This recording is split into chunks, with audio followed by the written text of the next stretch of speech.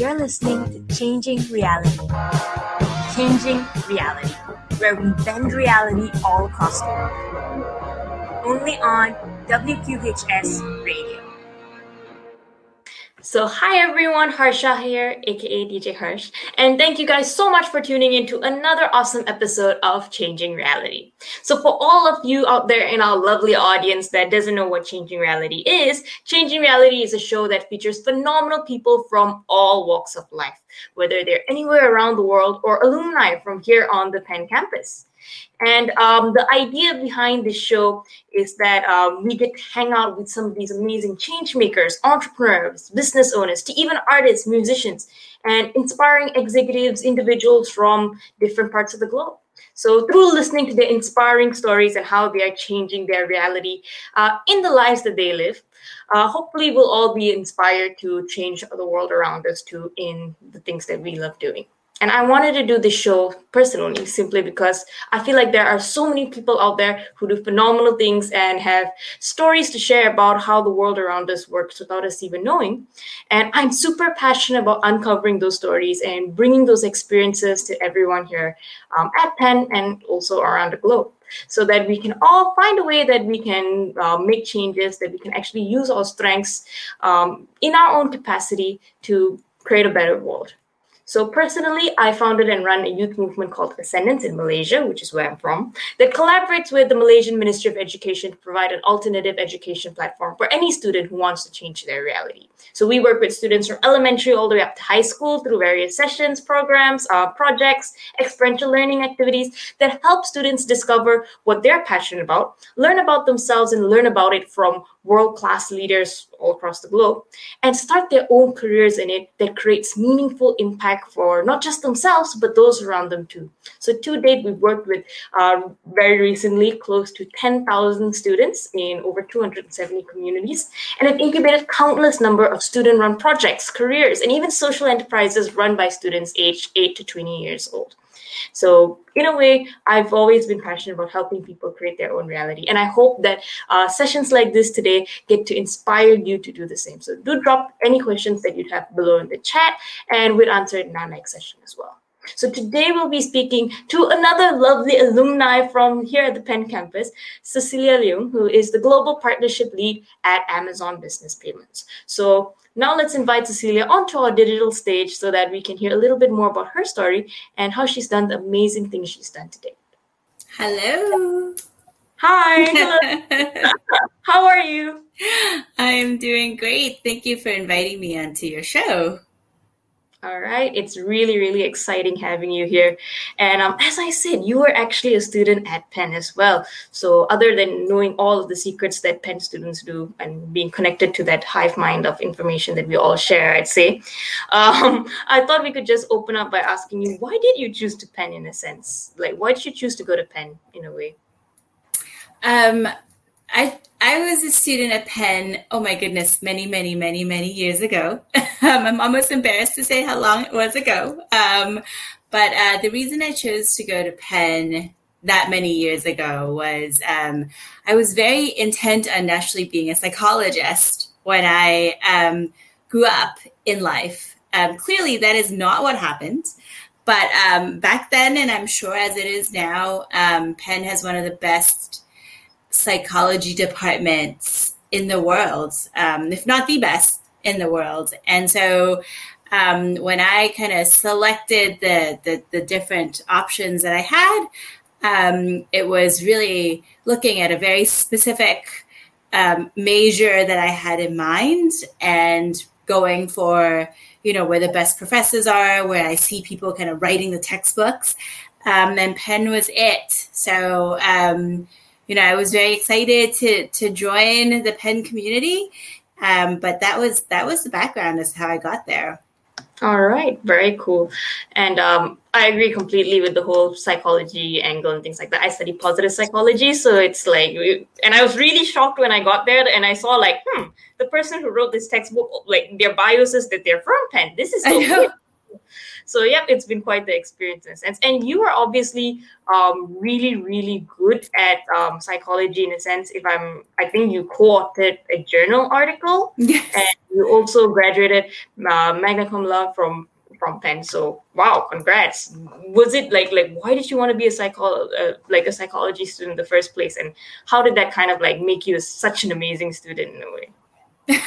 So I had always had an interest in just kind of human behavior and what makes people tick. Honestly, going into psychology, I don't know that I knew exactly what I was getting into. And I think a lot of students are like this, right? You think that you know what you're studying, you think that you know what you're getting into, but it wasn't, the reality wasn't, exactly what you expect it to be. And I think when I got to campus, like I really was thinking I wanted to be, a therapist. That was really my going in premise was to really help people through therapy and really helping people with their mental health. Being there and really studying the theories and the techniques, it was a lot more overwhelming, let's be real, than I thought it was going to be. A lot more responsibility than I thought, it was going to be coming in as an innocent high schooler. I think I did learn a lot from a lot of the the professors that I had interacted with. I really kind of pivoted to be more interested in the social psychology side of things, which is where the paper came in, as well as the study of intercultural psychology, because being as somebody from Asia, living in there, you're from Malaysia. I'm actually, from Hong Kong. I've lived in many, many different countries in Asia. I lived in Taiwan for a while, and then being in the US, and just kind of coming face to face with a lot of the realities of how people are different just because of their cultural and sociological backgrounds. It was just a topic that really fascinated me as I spent more time in it. And so that's kind of what led to the paper being published. I worked with a professor who was studying this and kind of helped him develop the topic, ran the experiments. It was a lot of fun. I mean, it ended up being a great learning experience, a lot of fun.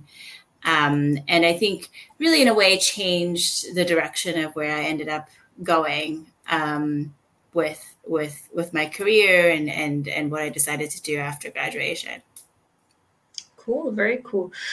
So, what was your frame of mind stepping out after graduation, looking for like applying for jobs or maybe getting jobs offers being chased after you in a sense? I don't know, but like I read somewhere that you pivoted into the marketing and advertising field.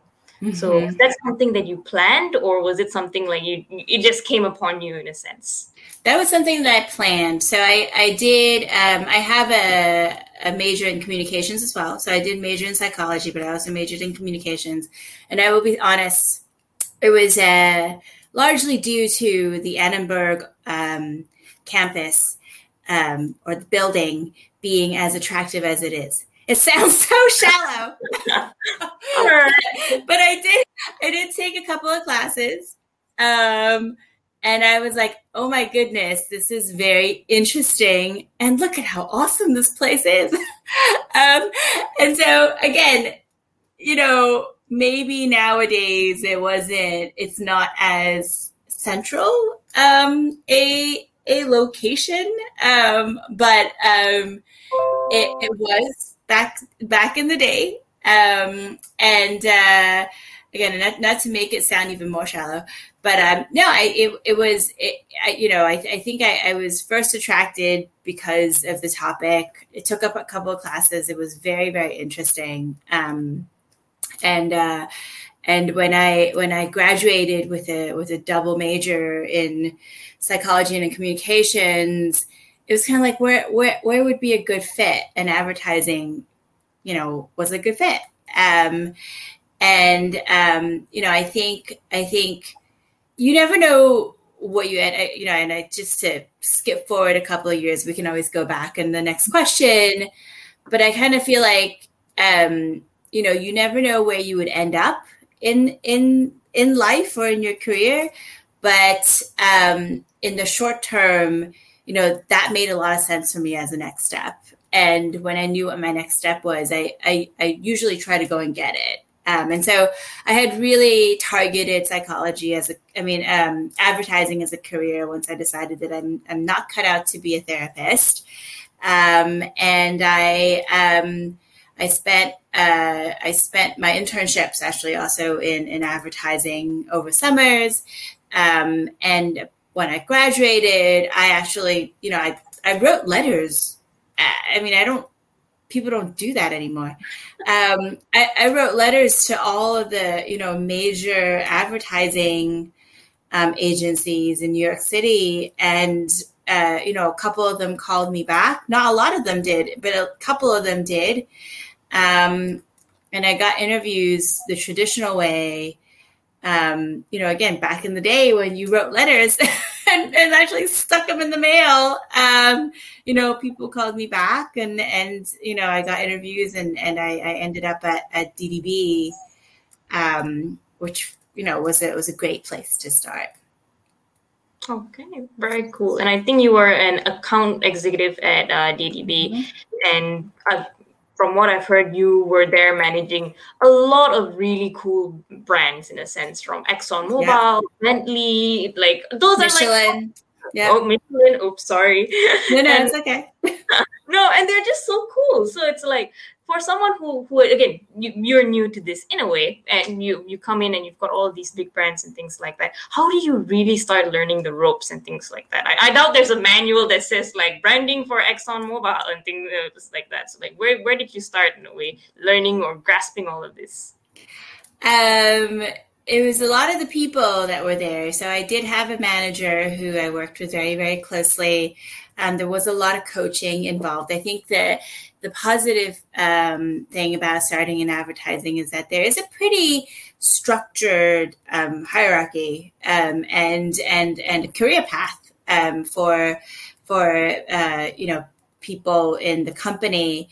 And within the account executive team, you started off as an assistant account executive, and you had a mentor or manager who was an account executive, and they, sit you down, teach you the ropes, have you do competitive research to start off. I almost feel like that's kind of the key to all beginners is a lot of competitive research, a lot of news articles, like things that you can do just not knowing anything, like a lot of research-based things. And then as you sit in on meetings and listen in to discussions, I think that's just really how you pick things up and almost like go with the flow.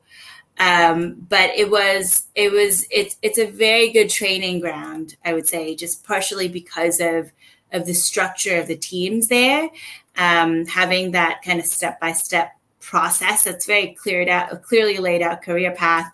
The other thing is I had to work with a lot of really difficult people. Like, so now I look back, I realize that because you deal with a lot of very creative people in advertising. Literally, they're called creatives. And, the people who art directors and, literally they're called creatives, and they have very strong personalities and opinions. And when they create something, that's like their baby. And you have to learn how to work with them and bring them towards a different opinion potentially, because you have customers, clients who have different opinions, but not hurt their feelings, and get that buy-in. It was I think a very, very useful skill to have learned that early in a career, that I feel like really helped me moving forward into the future as well. So plus you got to, go on TV shoots and photo shoots and sit in production rooms and do editing studios and sit there all day and sit in focus groups behind those one-way mirrors. Like, all of those things were just so fascinating. It was a lot to learn, but it was also just very, very exciting to be part of that world. Yep, and I really love like a few of the points you brought up, especially working with creative people. That's something that I feel at times I struggle with at times as well. It's like bringing everyone to a shared vision, and it's something that I'm learning how to do. So how did you learn how to like work with people with different personalities? Because I'm sure like in your position, you've got on one side all of these very creative people who can come up with brilliant ideas, and then you've got like the deliverables and the clients that you've got to deal with and things like that. So how did you bring or like at least the creative people to like the place that you wanted them to, or the space that you wanted them to create in? And like even if if you have to skip a little in your story, tell us what's your secret in it, in a sense. I mean, I think a lot of it is understanding where they're coming from, having a lot of open dialogue and conversation, and trying to get to a place where you can mutually agree on a way forward. Because like I said, like a lot of the creative folks, their creations are their babies, and it's very hard to criticize somebody's baby. You can't, you can't be like, no, you got an ugly baby. Yeah. Yeah. So it's a lot of it is just saying, making sure that you understand their perspective, keep that in mind, stand up for them.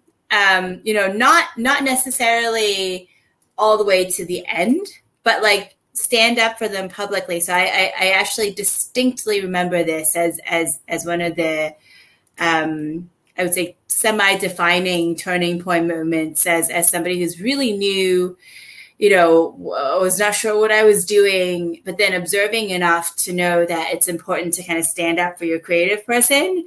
And being in a conference call with a customer, with a client, and with a creative lead, and being like, no, I really believe that this is the right thing. Like that gained so much respect that even you're having a few, times when you're pushing back, obviously pushing back constructively to someone who's even a customer, like that really helps solidifies the trust and earn their respect. And then, once they believe you, once they know that you've got their back, I think the rest of the relationship flows a lot more smoothly. I think as somebody who's young, relatively new in their career, it's very easy to capitulate to pressure from a customer, especially. And just being like, yes, okay, but I think, being able to have, a little backbone, I'd say, and push back, was really, I think really earned their trust. So that would be one kind of simple pointer that I would bring. No, that just shows like, I mean, how much people probably love you, because that's such a good way of like working with someone. And I feel like many times when we've got this whole problem solvers versus creative people kind of debate, it becomes like, how do we get them to think like us? But I like the stand that you take, which is literally stand up for them and be there for them, which again, I think that just shows how good of a leader you are in a sense. So how did you grow from there? You were managing all these people, all these really cool brands, and I've got to ask, did you ever get a brand and then just like take a few minutes to go like, oh my god, this is so cool, and things like that? So how did you grow from there in a sense? I mean, they were all cool. It was everything was very cool. I mean, I think going from Michelin, I remember I worked at, again, this ancient history for most of you guys, but like when I worked at Michelin, they had the Firestone recall. And that was when, so again, ancient history, I can see on the face, what happened was, the tire tread started coming off of a lot of Firestone tires. And SUVs were like tipping over while people were driving. And so there was a big kind of hoopla as to, tire safety. All of a sudden everyone was very concerned. And, we had all these like crisis management type discussions, because we were on a competitive brand, but it was kind of like, how do you just reassure people that tires are safe in general. And the brand, so Michelin decided to re-up on their commitment to safety. There was always because so much was riding on your tires, I still remember, was their tagline. And it was all about like, children are in the car with you. And then the whole idea of like, like your babies are in the car with you and you need to be safe. That was the big idea. And so it was a crisis management moment to come up with a very simple image and headline that reminded people of kind of the legacy of safety that Michelin always had, without being too explicitly like, our these other people are not safe, like let's not go there, but being able to reinforce that, they had, baby and tires, just kind of, again, very simple message to take advantage, but to really, like heighten the awareness of safety in the moment. And it was just, again, like an amazing experience to be part of that fire drill, of like how do you take a crisis scenario and turn it into a positive. But it was great. It was a lot of good learning. Like I said, everything was cool. Some of the coolest experience were actually brands that we may or may not have gotten, working on like new product or new brand pitches. I mean, those are like overnights, like nobody slept type exercises. Like you would like literally be in the office overnight, going, working on a pitch.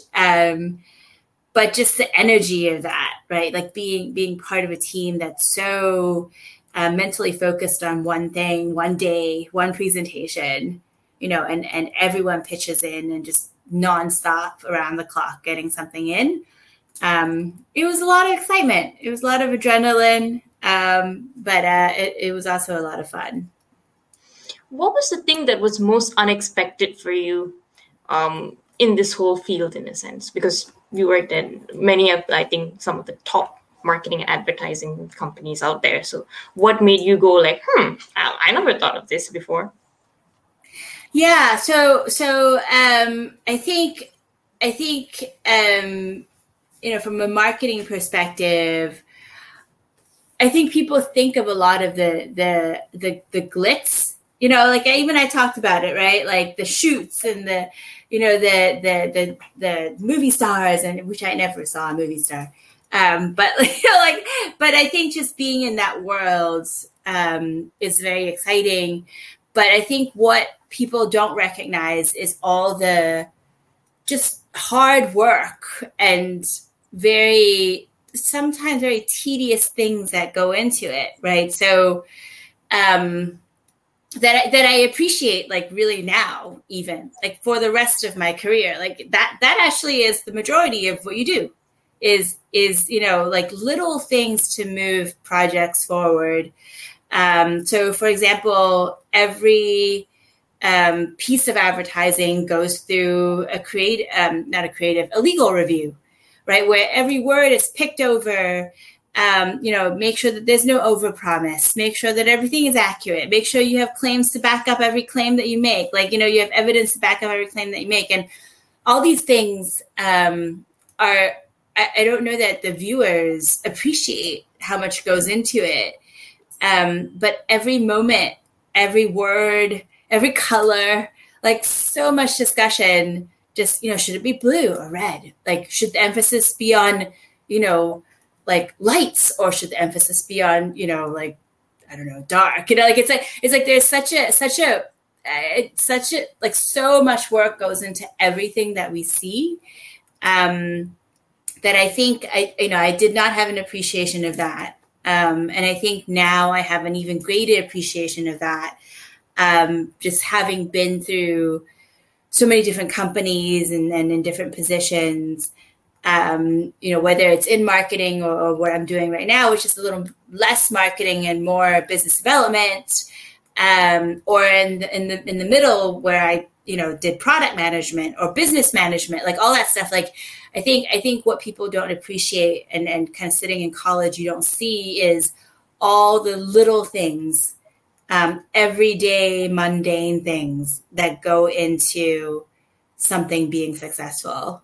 Whether it's a piece of advertising or whether it's a product that you see launched, or there's a lot of hours of little teeny things that kind of go into that may or may not be super exciting, but like things that need to be done.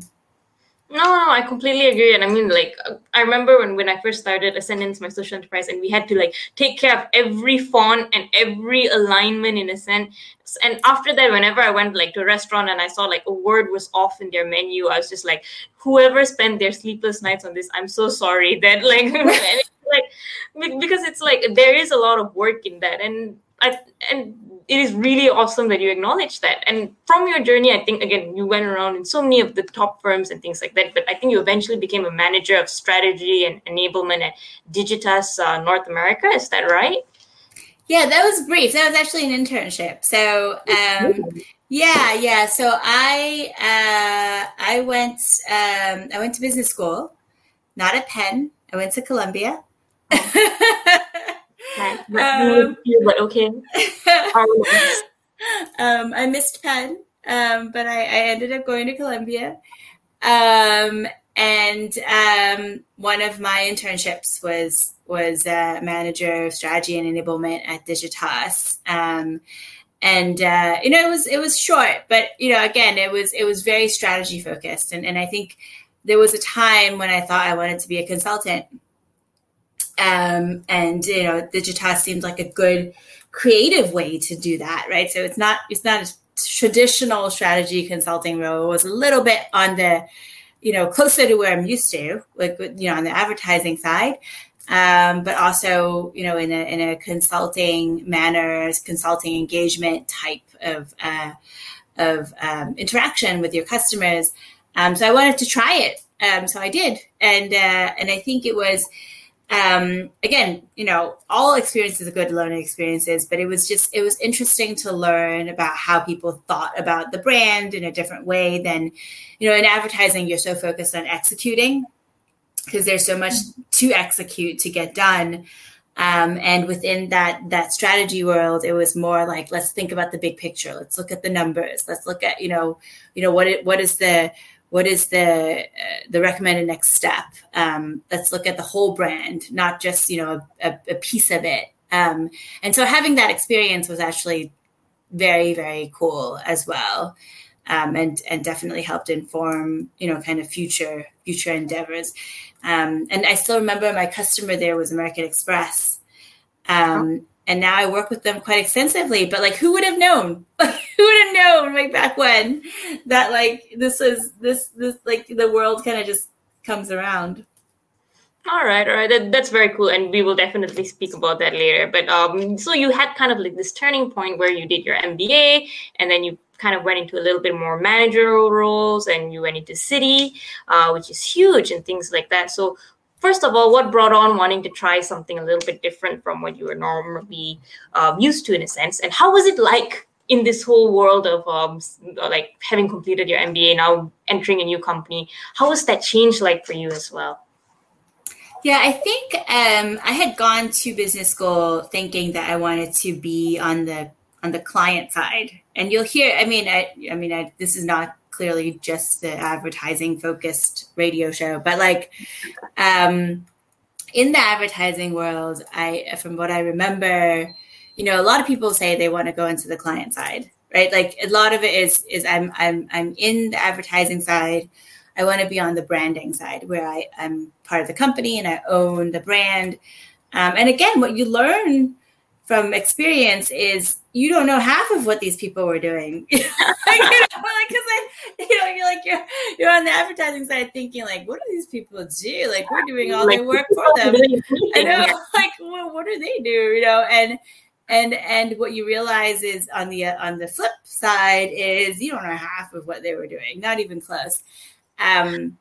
So if I had any advice for folks kind of moving into the job world, is like, don't assume you know what people are doing. People always have more on their plates than you might imagine.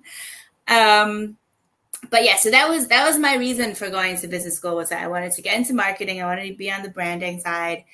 The reason I joined Citi was actually because they have, I think it wasn't just had, I think they still do.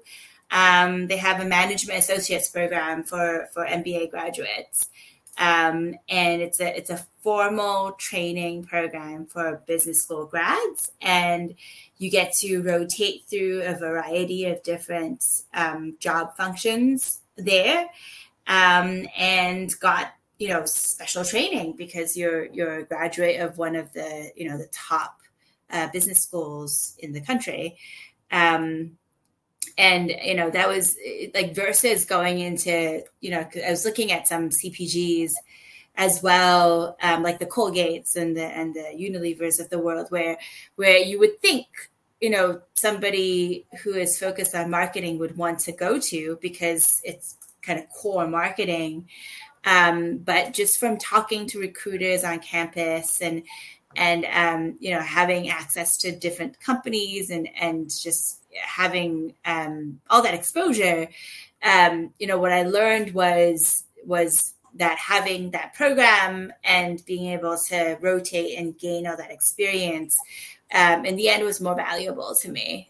So that's kind of how I ended up at Citi. But I do think it's you feel pretty invincible coming out of MBA, and then reality quickly hits again. But it's funny because I feel like seniors graduate from college thinking, the world is your oyster, and especially if you already have a job lined up and it's one that you wanted, you're like, okay, this is my ladder to success. I'm set. Or on the flip side, if you graduate without a job and you're kind of desperately looking, it feels kind of dismal. But if I had advice like this, it would be that everything is temporary. Like this too shall pass, whether it's positive or negative. And don't assume that things are going to stay the same forever. Don't assume that the career that you pick now is going to stick with you forever. There are so many opportunities out there that you can take advantage of. And I think that's kind of where I went. And I started in the marketing space, which is where I did want to be when I graduated. But then, I ventured into analytics at Citi because I was able to. And I saw how important it was while I was there. Just how important financials are to a bank. You would imagine you would know that, but I think as it was a little less apparent, I suppose, than when you're there and every decision was made on a basis point. And so, I stepped into an analytics role because I was able to with the rotational program. I actually had people telling me that I didn't need to do that, but I'm so grateful that I did. So and this is you'll encounter all sorts of people at work, and these are great managers. I'm not saying they're not, but they were like, no, like you can stay in marketing and just kind of dabble with the analytics side. You don't need to go into analytics, but I'm so glad that I did because it really honed my skills in forecasting and building P&Ls from the ground up, and it definitely served me well moving forward. And my last rotation at Citi, I don't know if it's okay for me to jump there. Did you want to talk about other stuff first? But okay. What was the last one? I know. My last rotation at Citi, it was 3 rotations, was actually with the international business. It was with international cards. And I tell this story to whether it's students or younger employees that I work with often. because there was no management associate in international cards. They didn't have a position open. There was nothing. But I was like, I want to do international. Like my background is international. I did this whole like cross-cultural. I know. I was like, I and Citi is such a global company. Like I went to a manager who used to be a management associate. He didn't have a position open. And I said, you should have a position open. I'm like, what? What's the deal with you not having a position? And he was like, wait, what? I didn't even know you guys were still doing this, And I'm like, yeah, we are. Like, I went, I did what people call I did an informational interview. And I said, I'm a management associate. I'm going into my next rotation. You don't have a position open. I don't know why, but I'm very interested. And what can we do? And he went and created the position. Went to HR and said, why aren't we part of this program? And created the position. And once the position was opened, there were other people interviewing for the role who was not me. And I'm like, come on, come on. Like I made this happen. Don't come on. And, obviously I did end up getting the role. And then from then on, they had plans for the management associates coming in for a while. I mean, obviously reorgs happen all the time and things change, but yeah, I mean, I think it was great having that experience. And I was kind of like, don't take no for an answer. Like just go and get it done. And it worked. So that's how I joined. I was in international cards. And when I graduated from the program, I ended up staying there, because I was doing some really cool things there. And stayed there a couple of years, with Citi as well. So it was great. Yeah, and I think you went like really, really high in the organization. You were head of business collaboration for their global cards. You were their SVP for, I think, Citi Enterprise Payments. So you didn't just create your own position. You were just like, I'm just going to excel in everything that I do here, in a sense. How did you do that? How did you come into you are honestly like in the best ways a storm of awesomeness that I think took them by. Because you come in, you create your own position, and then you grow and you progress in the ladder of that company. This is very unlikely, and I feel like all of us would not even be able to imagine it if we weren't listening to you. So how did you even progress in your career in such a way that in, I would say, quite a short period of time, you did so much? Yeah, that's very sweet of you to say. Head of business collaboration was a role that, again, we created for ourselves. So myself, there was a recognition of a need for better communications between the countries, right? So we're in international cards.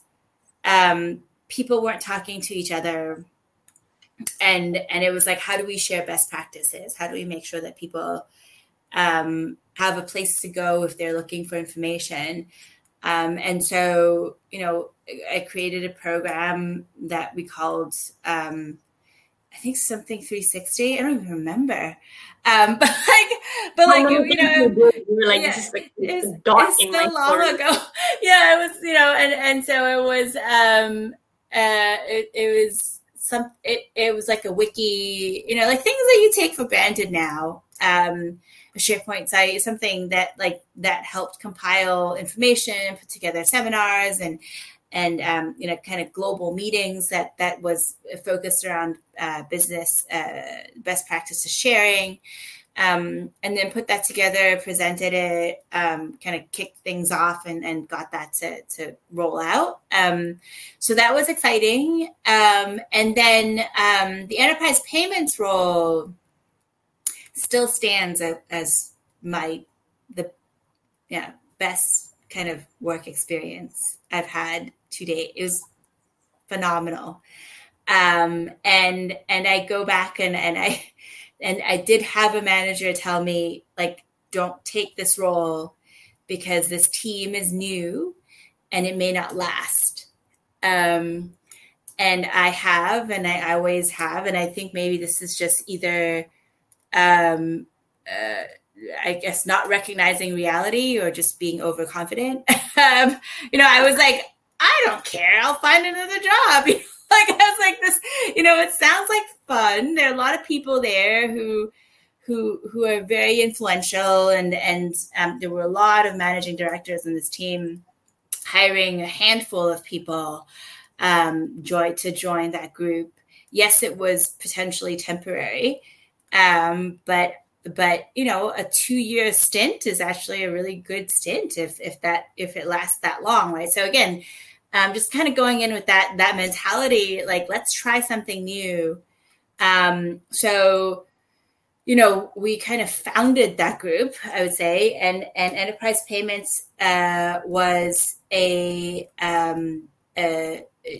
was a team that kind of looked for new ways for payments to flow. And what we did was we bridged the city's consumer bank with Citi's institutional bank. So the bank that focuses on people on a day-to-day basis, as well as the bank that focuses on large enterprises, and how those payments kind of came together between these two parties, and how Citi could, in the middle, facilitate these payments transactions. Had a couple of key industries that we targeted. I learned a completely new business while I was there, which ended up being, the most of my focus since then. But the merchant card acceptance side of the business, working on building a global platform for that, it was amazing. So, I mean, if there was a lesson to be learned from this, I would say don't be afraid to take risks. Don't be afraid of uncertainty. And I think the how, I don't even know how. It just like step up to the plate, take risks, and then work hard. That was definitely something that came into play. It was a lot of, I still remember, long hours, but also don't doubt yourself. Like I think I can't speak for other people, but I was like probably the most junior person on that team. It was like a CEO and then a bunch of managing directors. And then there was like me and like, maybe 2 or 3 people who are the same level as I was,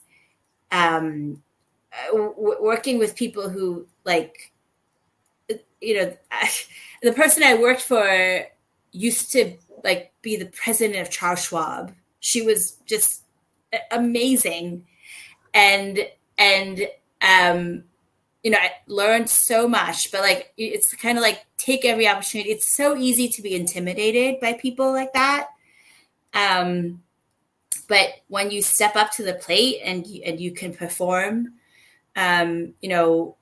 with people who are so senior, and you can kind of help them because they're not into the details, right? At that level.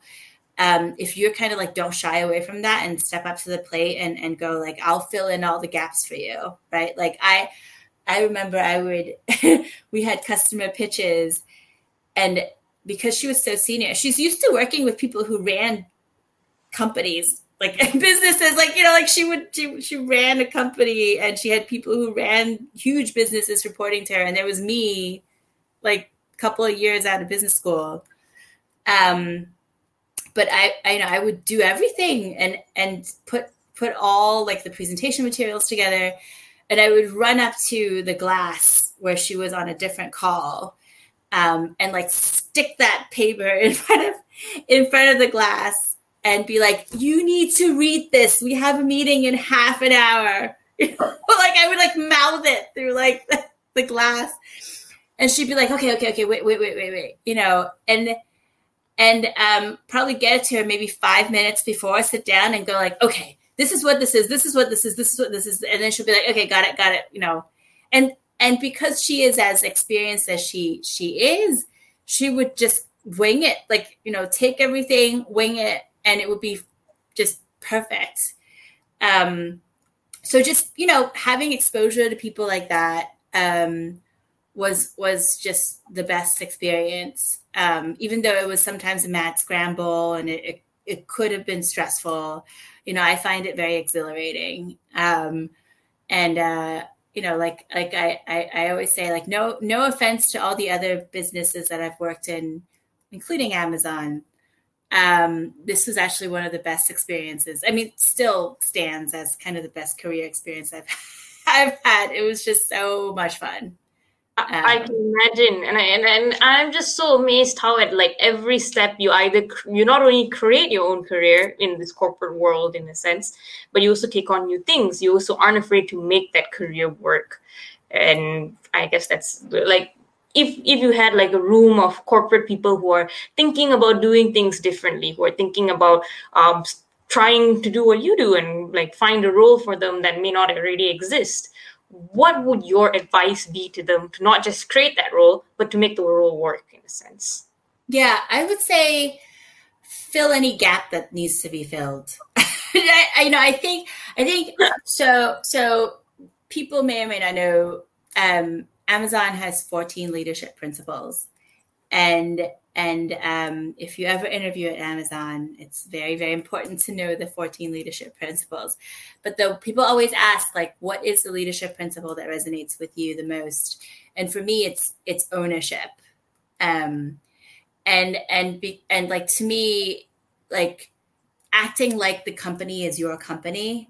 And I kind of feel like I do this intuitively without really thinking about it. But I rarely say, this is not my job and I'm not going to do it. Right. So, and I think that's been very, very helpful in my career a couple of things. It helps you learn new skills. So, we were building a business.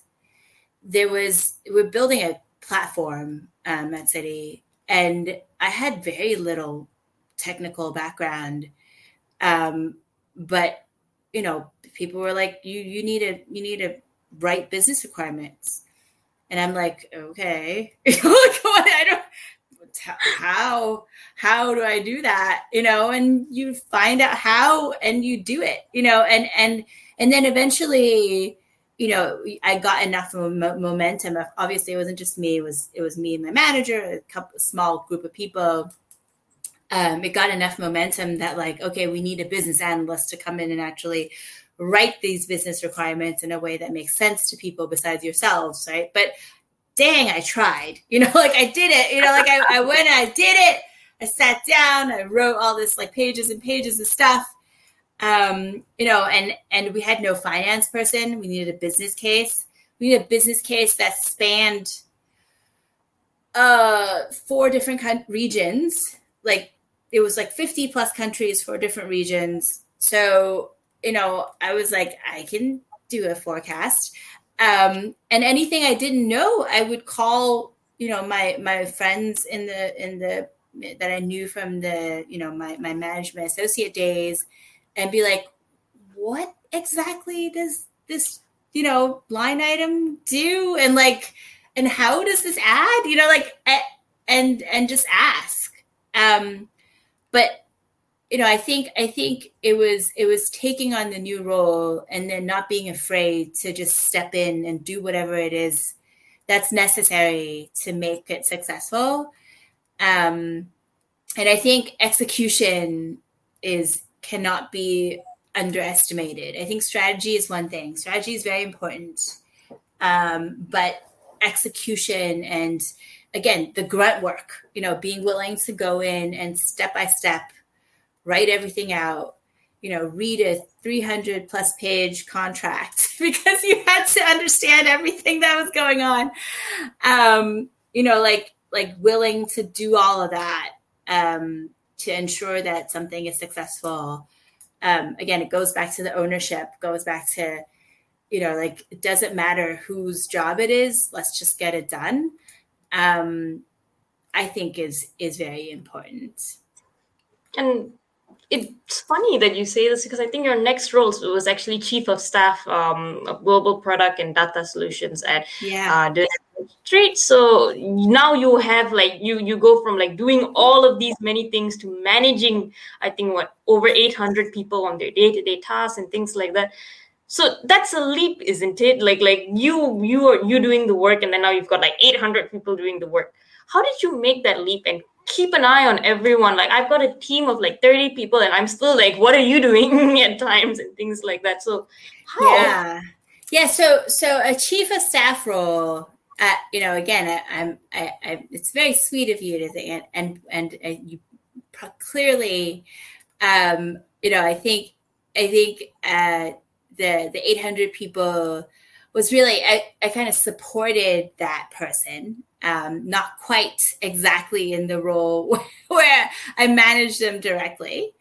But the story behind that role is also still very interesting, in that a recruiter reached out to me on LinkedIn and said, DMB has a pricing role. Would you be interested? And my former manager at Citi, who I love, still do, she's, again, so good. And I've been very lucky to have some really just amazing managers in my life. She was like, if you're interested in the company, which I was interested sometimes because it was 15 minutes from my house. So, DMB is a company, is a respected, well-established business. The Citi enterprise payments role that I was in, actually, we were shutting down the business. So that did happen. Exactly what was predicted did happen. It happened 3.5 years later, after some amazing, again, still the best experiences I've had so far. So no regrets there. They were shutting down, and I was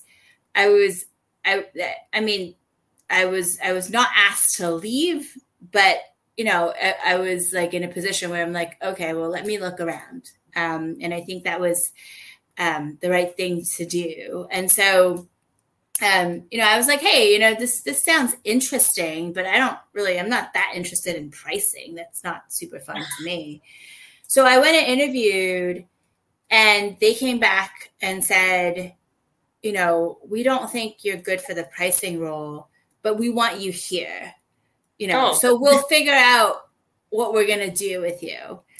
And so it took them a while, and, they went and back, they were like, oh, let's think of a role for her. And they created a chief of staff role, because they thought that was a better fit, and it was. I was like, so again, advice would be, if you're interested in the company, like, just go for it. like see what happens. And if I didn't have an amazing mentor who told me that, just go and see what happens, I wouldn't have done it. But so they created the role, and in that role, I supported the chief product officer, and she was a direct manager of over 800. I supported her on a day-to-day basis, which included helping her manage the people, and so a lot of it was, when you're that senior, it's the folks that reported to you were also very, very self-sufficient, right? And I think just being able to sit in those discussions at that the most senior level, where people were talking about their teams of couples of hundreds all over the world, how they're managing them. I wouldn't say I was giving them advice. I was really more learning from them and making sure that if there were any urgent matters, that they got to the right people. Connecting the dots, making sure that, like, my direct manager, who was the chief product manager, was aware of any kinks in the system. I also did initiate some programs myself. So we worked on building an innovation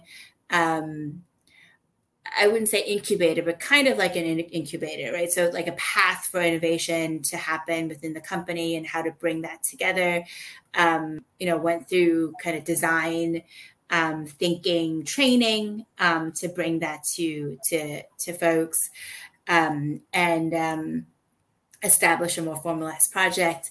We kicked off. I don't know that it really launched. I left before all of that happened, but we kicked off a program to bring really strong female leaderships, and think about like women in leadership opportunities for DMB. So there was a lot that happened in the short time that I was there, whether it was just kind of sitting with the manager and helping her coordinate and manage her team, or building some new initiatives for the business. It was a great experience, and I think the one thing that I still remember was I put together the board decks. So the presentation for the board of directors, and like so formal, right? Like the exact layout, and again, the language had to be vetted by legal before it went out. But then interacting with the board of directors and having a seat at the table with like people who have so much experience, talking about kind of the life and death of a company, more life, not death, but just it was something that, as somebody who's, I would still count as relatively new in working, like compared to everybody else there. It was a really good experience to have. So yeah. You are so humble. I'm just saying, you're like senior VP here, chief of staff there, but you're still so humble and kind, and like, oh, they've got more experience than me. And that's very admirable. And I think that we should all strive to be as humbled and kind of like as willing to learn as you are, which I've heard is a complaint among college students who are not even a fraction near as successful as you. So, thank you. And today you have this global role at Amazon. So first of all, other than knowing the 11 pillars of Amazon's leadership theory and things like that, how did you actually come to this role? And because the way I look at it, it's almost as if everything that you've done, even since the time you're in Penn, has kind of like connected in some way or another. So how did all of these experiences kind of like come together in your role today in global partnerships? Because it's kind of like down your alley in a sense. Yeah, for sure. So I spent 3.5 years at TD Bank. I was tapped to take that role by my former manager at Citi, who, like I said, I love. She's still there, and managed had a team, grew a team, managed a big group of people, took on more and more responsibility there, really managed the business. And after a while, I don't think this is a secret, but the tech companies are really doing more and more. I mean, a company like Amazon does like everything. so that's, it's like, it is what it is. But like, I think at a bank, some of the thought was, really the technology is taking over, and how do you be part of that transformation? So I often feel like I kind of drift from role to role, but then if I take a step back and I look, I'm like, no, actually, I tried really hard to get certain places. I'm like, I just take advantage of opportunities. But no, really, like I think I joined Amazon because I wanted to get into tech. So it was less Amazon specific, but more I wanted to make the leap from financial services, where I've been my whole life, into technology, because I see that's where the future is. And I think it's important to be part of the future, at least learn it, and then see where it goes from there. So, I actually called a lot of friends. I mean, that's a lesson again for college students out there. don't burn any bridges. You never know what's going to happen. And then keep your relationships positive always, because I called a lot of people at Google, at Amazon, at Facebook, at LinkedIn, etc. And I was just like, tell me what you're doing. Like, tell me what's there, what's exciting. And it was great. It was, just to get that background. And then when I called my buddy at Amazon, he was like, "Are you looking?" And I'm like, well, yeah. He's like, "Okay, hold on." And he literally pulled up the job search website, because Amazon is hiring like crazy. It was then, it still is.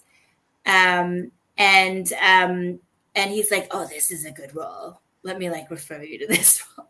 So live, he referred me to a number of roles. And I ended up at AWS. And AWS was not at all what I thought it was, because I knew nothing.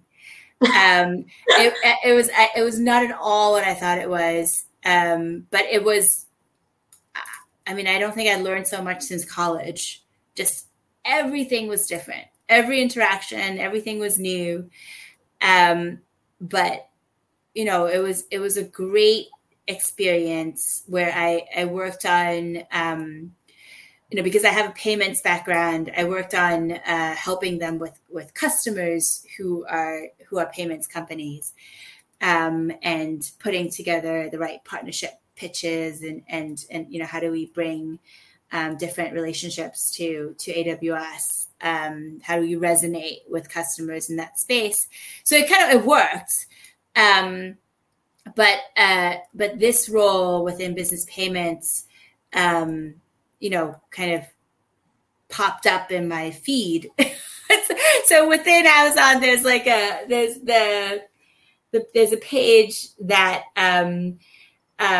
shows relevant potential positions. Just it used to be the homepage, and kind of based on where you sit and your level, it would just show you here's new opportunities. It popped up in my feed. And so this happened again, because it was an operations role in business payments, and I was like, well, I know business payments, that sounds fun. I was like, that's my wheelhouse. And even though there was nothing wrong, AWS was just an exhilarating experience, but I was like, I want to get more into core payments, because it was more of a sales type role, core infrastructure, but sales type role. So I was like, I want to get back into where payments is kind of my day-to-day bread and butter. And it was a business operations role. And I reached out to the manager of that role. And I said, I saw this role. I thought it was interesting. Here's my background. Here's my, credentials. Here's why I want to move. And she's like, yeah, I don't think you're right for this role, but I know somebody who would love to have you. And so, she told me to reach out to somebody else, who I did. And I talked to him, and he's like, you need to talk to my manager. I talked to his manager, and he's like, yeah, that original role is way too junior for you. You need to come work for me. And I'm like, okay. I was like, oh, sure. That's great. And so here I am. But so, again, I don't, I feel like things just kind of land, but they don't. You do have to point yourself in the right direction, to make sure that you're in the right place when those doors open, right? It's not that everything goes exactly the way you wish, because sometimes you just don't know what's going to happen. But I feel like I positioned myself, so that if the opportunity comes, I was ready to really take advantage of it. And I think that's what happened with Amazon Business Payments. And so now I'm back, working much more on core business work, core payments work, focusing on credit cards, once again, launching new programs. Launching new programs at Amazon is an amazing thing. I was actually given the opportunity to lead a team. The question was, do you want to lead a team or do you want to do something, that's like innovative? And I was like, innovative all the way. I was like, no, there's no, to be able to do something different at Amazon is something that you really got to go through and do. So it was, I think I made the right choice. And so, I think that's, I'm glad I am where I am, and being able to do, again, like really cool new things with a really amazing company. Brilliant, absolutely brilliant. And there's so much more that I think we've just scratched the surface to your story. But final question for our interview today. Everyone, I would say, would want to have this amazing career. They want everything to make sense in their life. I think that's what all of us want. We want to be able to take a job and learn something and bring it to the next thing. But we at the same time have no idea what the future holds for us. Like everything in your career seems very connected. But how do you know this? Do you have a crystal ball that tells you at home, like, what's the future going to hold? Or are you as clueless as the rest of us? And if so, what's your advice for all of us who are looking forward into this world of uncertainty and are planning where we're going to go? How do we get ready for these opportunities that we don't even know are there yet? Yeah, I mean, I'm definitely as clueless as everyone. I remember, like, somebody I worked with at Citibank who went on to be an entrepreneur. He's like just scary smart. Used to like read like, entrepreneurial, like new business law books in the elevator. And I'm just like, like I used to be like, dude, I have no idea what I'm doing with myself. And this guy is like reading law books on like how to start a new business because he's so certain about his vision. So I would say if you think you're clueless, that's okay. Because I think we all think we're clueless. Oh, you're clueless. Okay. I had no idea. And I went through a lot of iterations of what I thought I wanted and what I ended up finding out I wanted. My daughter says this to me all the time. When I grow up, I want to be, an animator at Disney. And I'm like, you have no idea, the amount of work that goes into that. And you have no idea what else there might be, because I've been there, right? Like, I thought this is exactly what I wanted. I thought I wanted psychology. I didn't. It really, I thought I wanted advertising, and no, really, I thought I wanted marketing, and I found product management a lot more enriching, and then business management even more exciting. P&L management as ultimately like what I like the most. And then now I'm in business development, which is really much more sales. I think I would say I did not know, obviously, what would happen if you haven't figured that out yet. You haven't been listening. No idea. I think I just made, as I said, I made it so that I was in the right place when the opportunity comes. And I think, you can go into any career that you want to, just with like a thread of the connection to before. So I know you said that there seemed to be like a thread that connects everything. There is. I mean, there's industry, there's like background that kind of connects all the different pieces.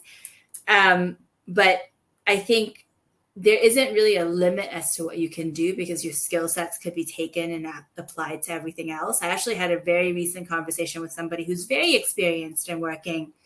And she was like, do I make the leap to tech now, or do I stay in financial services? And then am I stuck forever if I stay in financial services? And I was like, no, I don't see this as a turning point. Like do what you want, like, and make sure you enjoy it. and your skill sets can take you wherever it is that you want to go. There's always a way to take those skills and apply it to different industries, different backgrounds, etc. So I don't think you need a crystal ball. Let's just say that. I don't think that's necessary. I think it is important at some point to know what it is that you want, and focus on that. Be rather broad with what it is that you want. Like if you want something very specific, it might be a lot harder to get there. But if you're broad and open to different opportunities that kind of get you, like small steps forward, I think that will eventually help get you to where you think you want to be. And along the way, you might find out that's not actually where you wanted to go in the first place, and you decide to pivot, which is fine because now you know more and you want something different. And don't forget, family. Everyone they're all, you're all students. And most of the people who are listening to this or watching this, I'm guessing. But, like I always tell people I work with now, like I'm a mom first beyond all of this stuff, right? Like I'm mother to my kids first. Everything else comes second. And honestly, like if you can't, like appreciate that, I don't want to work with you anyway, so make sure that you know your priorities. It is important and it's easy to get lost. But I think, be willing to take risks and be open to opportunities would be kind of my parting thought, for this conversation. Oh, that's amazing. And your daughter is very lucky to have all of your wisdom to hear upon and look upon as she grows up. And thank you for sharing a little bit of that wisdom with all of us here today. It's been amazing having you on the show. Thank you once again. And to all of you watching, I hope you learned as much as I did. Great. Thank you so much. Thank you. And with that, thank you all for tuning in for today's episode of Changing Reality. We're on every Thursday night at 10 p.m. EST and whatever time that is in your time zone as well. So see you guys again next week. And thank you once again to our lovely speaker. Bye. You're listening to Changing Reality. Changing Reality, where we bend reality all across the world. Only on WQHS Radio.